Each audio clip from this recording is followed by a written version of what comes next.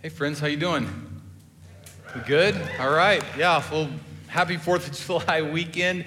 Good to be with you. Thanks for coming. Thanks for you who are watching online. We're really grateful to be with you. One of the things that I really appreciate about this weekend is the freedom that we have to worship in our country. And I think this is the most important freedom that God has given us and our country acknowledges. And as we exercise it, we maintain it. Freedoms that aren't exercised get lost. And so it's good to be in worship with you this weekend.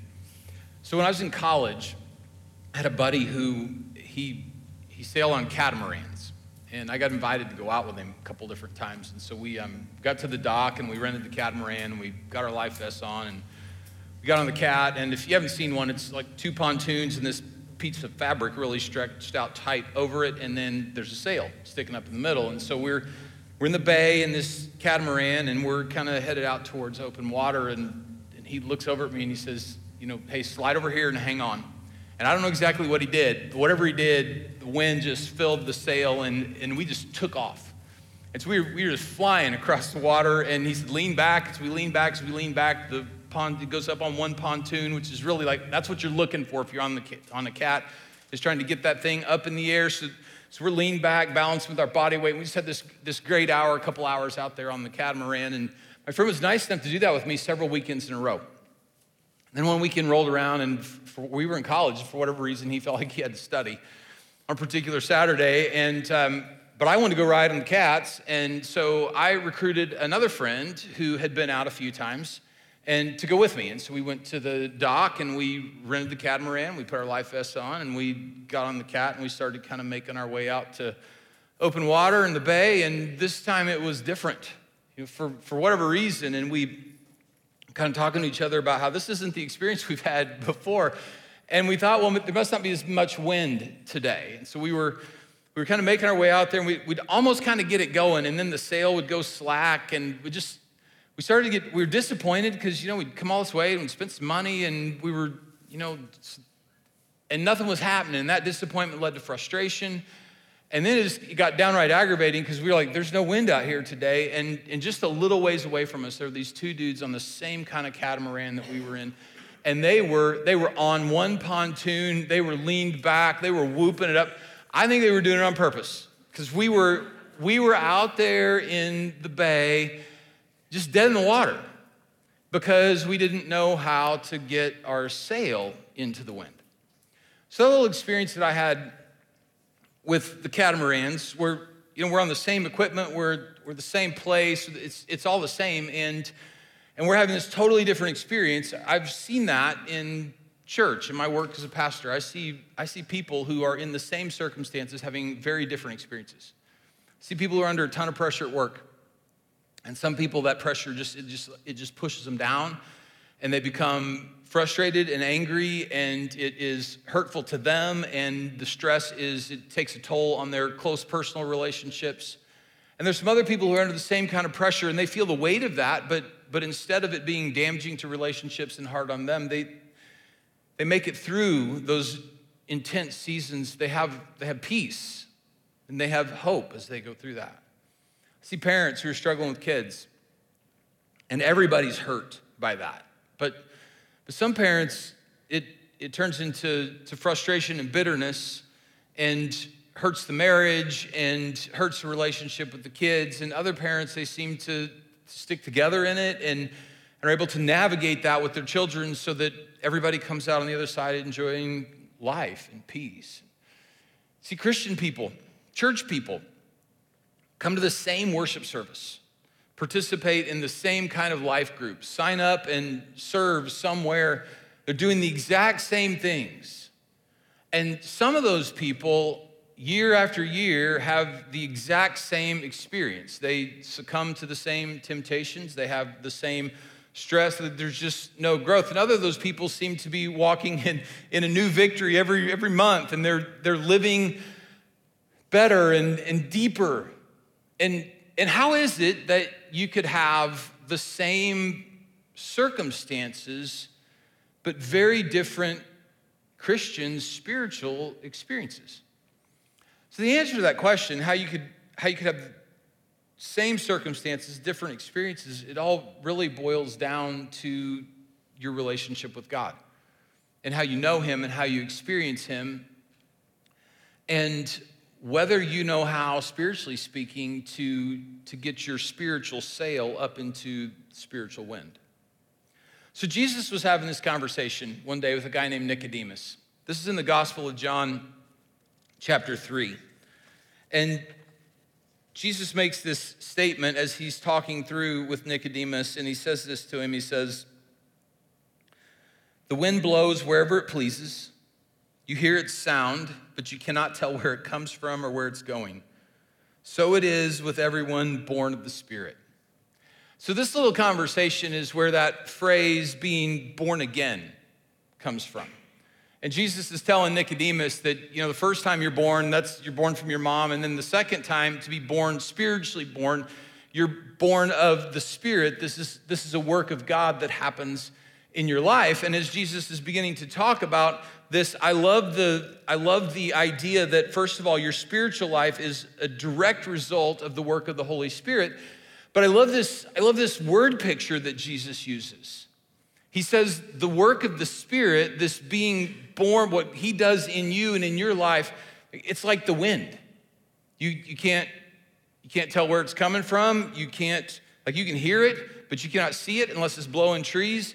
You don't know, you just don't know. And so this is how it goes. This is how spiritual life goes.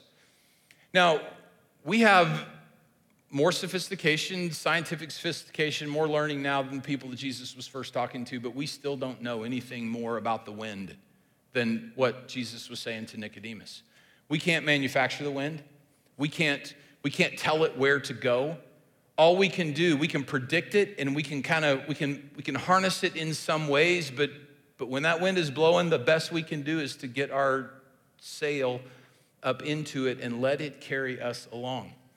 And so we're going to be talking for a little bit about the Holy Spirit as this wind of God and the difference that he can make in your life, in my life. I want to talk to you for several weeks about how to get your spiritual sail up into the wind so that you could be in the same circumstances and have a totally different experience because of the wind of the Spirit of God and how he's blowing and you being able to engage with him, engage in your life. That's what this series is all about. So I want to remind us of basic Christian truth. This is a little bit of theology for you. This picture here it's a traditional symbol of the Trinity. So one of the distinctives of Christianity is the doctrine of the Trinity, the truth statement that God is one and eternally exists in three persons. So if that makes you scratch your head, you are not alone. We all scratch our head over this. Nobody fully understands this. There have been books that have been written that are titled Understanding the Trinity, and that title is misleading because the author does not understand it, and the person who reads the book, when they finish, do not understand it either. So I would recommend a different title to you. Michael Reeves is an author, and he's written a beautiful little book that's called Delighting in the Trinity.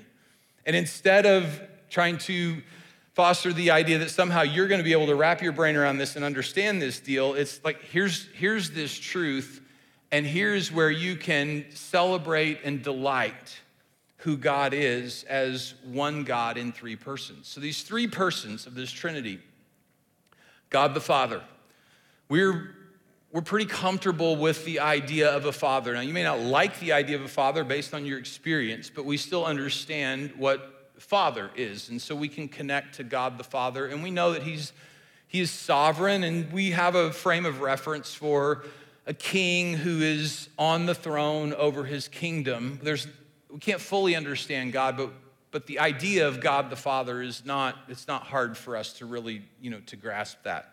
And then Jesus, the Son, we as Christian people, we get Jesus. We know that he became one of us. We celebrate his birthday like we celebrate the birthday of a friend or of ourselves. We celebrate Jesus' birthday. We take communion because he gave his body and shed his blood so that we could have life. He walked, he is one of us. He's Son of God and Son of Man. And so we get Jesus. And when you move to the Holy Spirit, the third person of the Trinity, that's where we begin to lose a little bit of the familiarity. We don't know so much about the Holy Spirit. We don't really have as much a frame of reference for him and for what his work is like. The biblical images of God the Holy Spirit are things like oil and fire and wind, like we just read, and they're things that you can't really grab a hold of, and they're things that you just, it's hard for us to catch and to capture this idea of God the Holy Spirit. And so we don't spend as much time, and then you add on to that the different abuses and the extremes that are present in Christian teaching, and for many of us, the idea of the Holy Spirit is, even if we shake our head yes that we believe in this thing, the idea of the Holy Spirit is actually foreign to us. It's difficult to understand. It's very unclear. So Jesus made this statement that I think will help bring a little more clarity to the Holy Spirit. In the Gospel of John, chapter 16, verse 7, Jesus is talking to his followers. It's that same dinner where he had communion. This is the last night. And he's letting them know that there's about to be a sweeping change in his relationship with them. And he is headed back to heaven to be with his Father. And so he says this, "Very truly I tell you, it's for your good that I'm going away. Unless I go away, the advocate, who's the Holy Spirit, the advocate will not come to you, but if I go, I will send him to you." So there are a few things that we should notice in this little statement here that I think are helpful to us about the Holy Spirit. The first one is Jesus is talking about a person. Even though the biblical image is of fire and oil and wind, the Holy Spirit is not an impersonal force. It's not an energy. It's not an it. It's a he. He's a person. And if you walk that out through the scriptures, you see that the Holy Spirit has a will, he has a mind, he has emotions.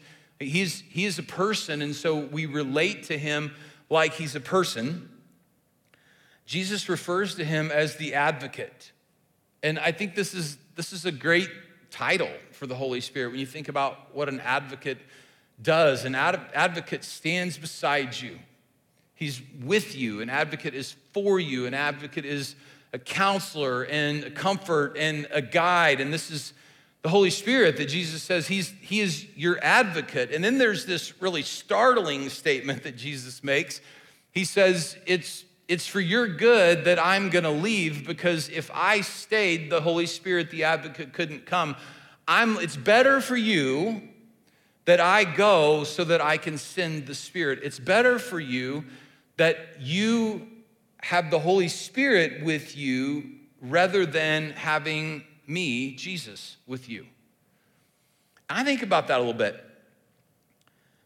Because there are times, like, if Jesus was with me, I think it would be really helpful. You know, I could probably be way more patient if Jesus were standing next to me. I'd probably be nicer to Marie at different points.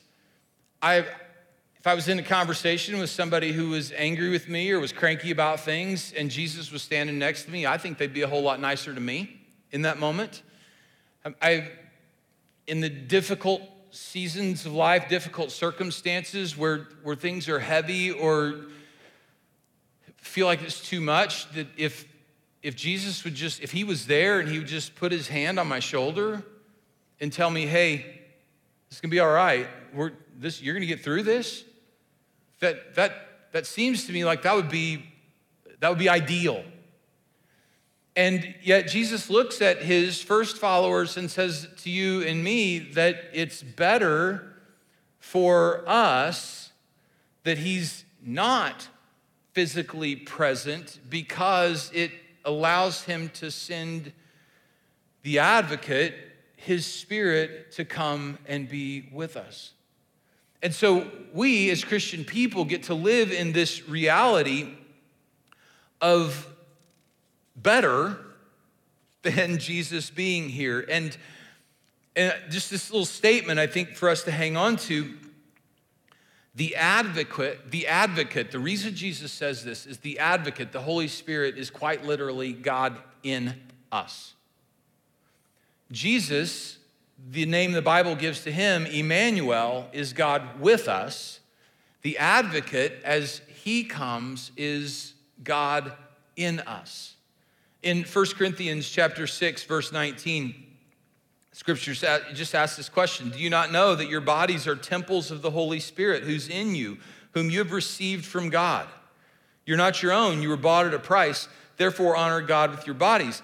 You are a temple of the Holy Spirit who is in you, and you have received him from God, and you do not belong to yourself. The advocate is quite literally God living in you. And it's only for Christian people. It's for people who put their trust in Jesus. The Holy Spirit comes to live inside of us.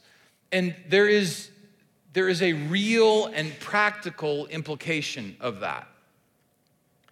Because it is better for you that Jesus goes and sends his Spirit, and the Spirit is quite literally God in you, Christian people then should have high expectations regarding their Christian life. I don't know what your expectations regarding your Christian life are, but Christian people should have high expectations regarding their Christian life. Francis Chan, in his book, Forgotten God, he writes this, he says, if I told you that I had an encounter with God and God himself entered into me for the purpose of making me a basketball player, we would both expect dramatic improvement in things like dribbling, passing, shooting, jumping, guarding. Those would be legitimate expectations. Now, we know the Holy Spirit hasn't entered into us for the purpose of making us better basketball players. He's entered into us for the purpose of giving us Jesus' life. And so as Christian people, we should have really high expectations for our Christian life.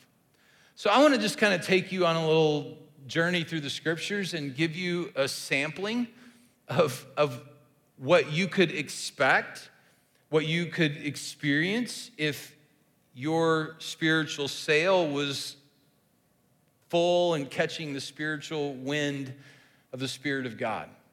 So a few things that just jump out to me that are most comforting to me, I think. The first one is you could expect presence, security, and peace.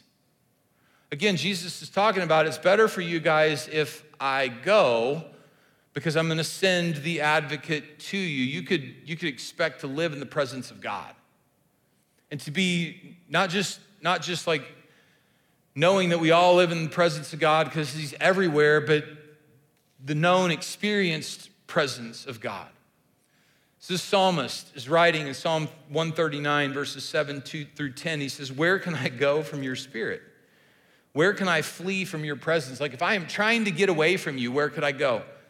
If I go up to the heavens, you're there. If I make my bed in the depths, you're there. If I rise on the wings of the dawn, if I settle on the far sides of the sea, even there, your hand will guide me and your right hand will hold me fast. It's just this beautiful picture of the inability that you and I have to escape the presence of God. And even there, on the far side of everything, even there, like the Spirit of God, who is God's right hand, who is his presence, who is our security, he has a hold of you. Romans chapter 8, verse 16, the Spirit of God, the Spirit himself, testifies with our spirit that we are God's children. As a believer in Jesus, you have the right to know that you're a child of God. And not just to know that intellectually, not just to know that because somebody like me is standing up somewhere and saying that to you, but to know that in the deepest parts of who you are. And it's not because it comes from you, it's because it comes from the Spirit of God who lives inside of you, who's declaring to you that you belong to him, that you're one of his. No matter what the circumstances are, you could expect this presence, this known, this experienced presence of God, this security that his right hand is holding you fast, that the peace that comes with knowing, no matter what's happening here, I belong to, I'm a child of God, and he's got me. And so you could expect that. You could expect truth in your life. Jesus says this in John chapter 16, verse 13. He says, when he, the Spirit of truth, he actually calls the Holy Spirit, this advocate, when he's with us and for us, when he, the Spirit of truth, comes, he will guide you into all truth. Capital T, truth, God's truth, because he's God, the Holy Spirit, and so he's not going to guide you into any other kind of truth. Capital T, truth. You and I live in a culture that says things to us and says it with such confidence and such volume and such, it's really easy to believe the things that are being said out in our culture. Some of them are real and some of them are just flat out a lie. And as a person who has God, the Holy Spirit, living inside of you, you should have really high expectations that you would see through what is not true and know the truth to live in it. When I think about the kinds of things that are being said in our culture, the things that are being said to our kids about where they came from, who they are, who they belong to, what their future can't be, the kinds of statements that are being said to our kids who are children of God should be able to see through that. We should have high expectations for ourselves as grown-ups who love them and for these kids, that we know whose they are and what he has for them, capital T, truth, because the Spirit of truth leads and guides us into all truth. We should have really high expectations that we would know what is true about who God is, about who we are, about how we relate to him, about how he would have us walk. We should expect that. So truth is another thing that we should have high expectation about. Prayer. This is always a sticky one in Christian circles when we talk about prayer. How do we pray? How much do we pray? What do we pray about? Do we pray enough? Do we have to get more people to pray? We have so many questions, and how do we have enough discipline to actually do it? All those things as we think and talk about prayer. So God the Holy Spirit who lives inside of us, in Romans chapter 8, starting in verses 36 and 37, we're told in the same way, the Spirit, the advocate, helps us in our weakness. And here's the weakness he's talking about. We don't know what we ought to pray for. If that's your experience and you don't know what you should pray for, and prayer is a weakness for you, you are in great company. It's true of all of us. He helps us in our weakness. We don't know what we ought to pray for, but the Spirit himself intercedes for us through wordless groans. And he who searches our hearts knows the mind of the Spirit, because the Spirit intercedes for God's people in accordance with the will of God. So God the Father, who searches our hearts, knows the mind of the Spirit, because God is one in three persons. He knows the mind of the Spirit, he knows our hearts, and the things that you and I need to be praying for. If we pray, God the Holy Spirit takes care of that for us from there.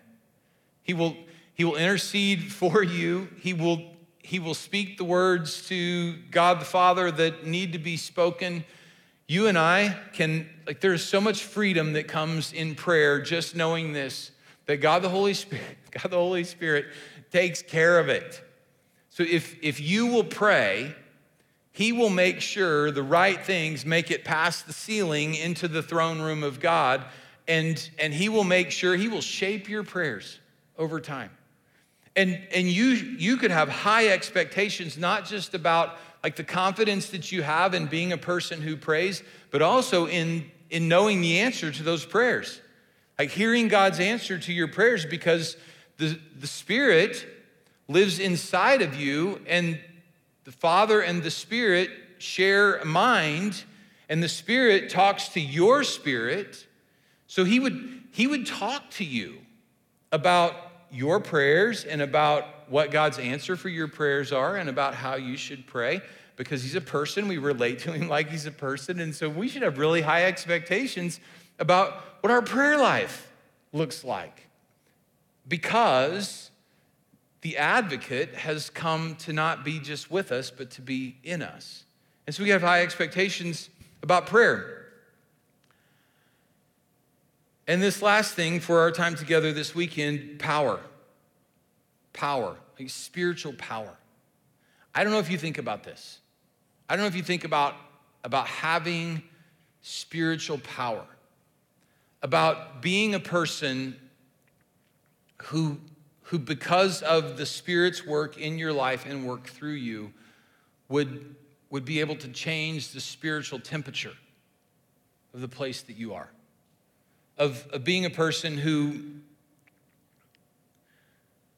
speaks into and speaks over difficult circumstances, who God uses to bring things that are unexplainable into the lives of the people who are around you.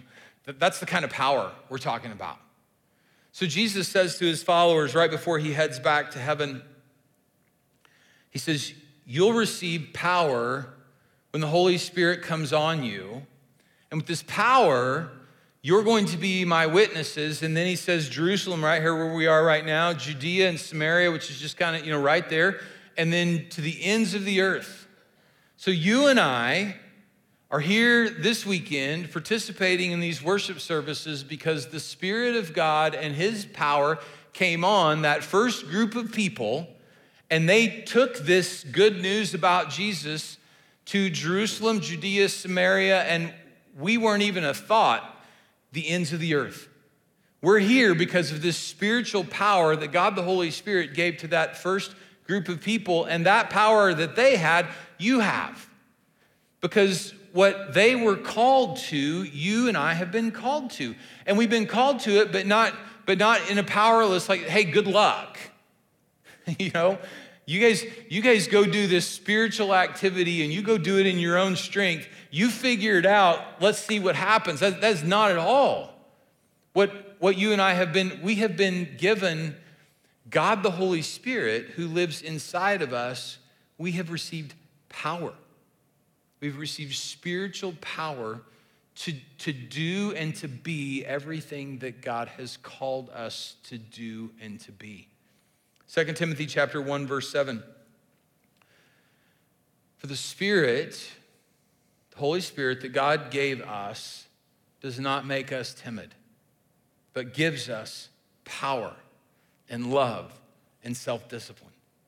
So these things that are of first and are of utmost importance that have been in the call that you have received in your life, of what it takes to live out, just in our culture, what it takes just to live out a little bit of your faith. It doesn't come from you. It's not something that you have inside of you. If you're gonna take a self-empowerment stand and I'm gonna be a Christian and because I'm gonna do this, it's gonna be, you're gonna be me and my buddy who didn't know how to get our sail into the wind. You're gonna be out there, but nothing's happening. The Spirit that God gave you does not make you timid. He gives you power and love and self-discipline so you can run into who God has made you to be and what he has given you to do with confidence, with hope, and with joy. You and I should have high expectations for our spiritual life. And so I submit to you that these things that the advocate does, this wind that blows wherever it wants to, we can't create that wind, we can't direct that wind. This wind that blows wherever it wants to, we can't really even tell where it's coming from or where it's going to end up. But if we would get our sail up into that wind, these are the kinds of things that would be true about our lives.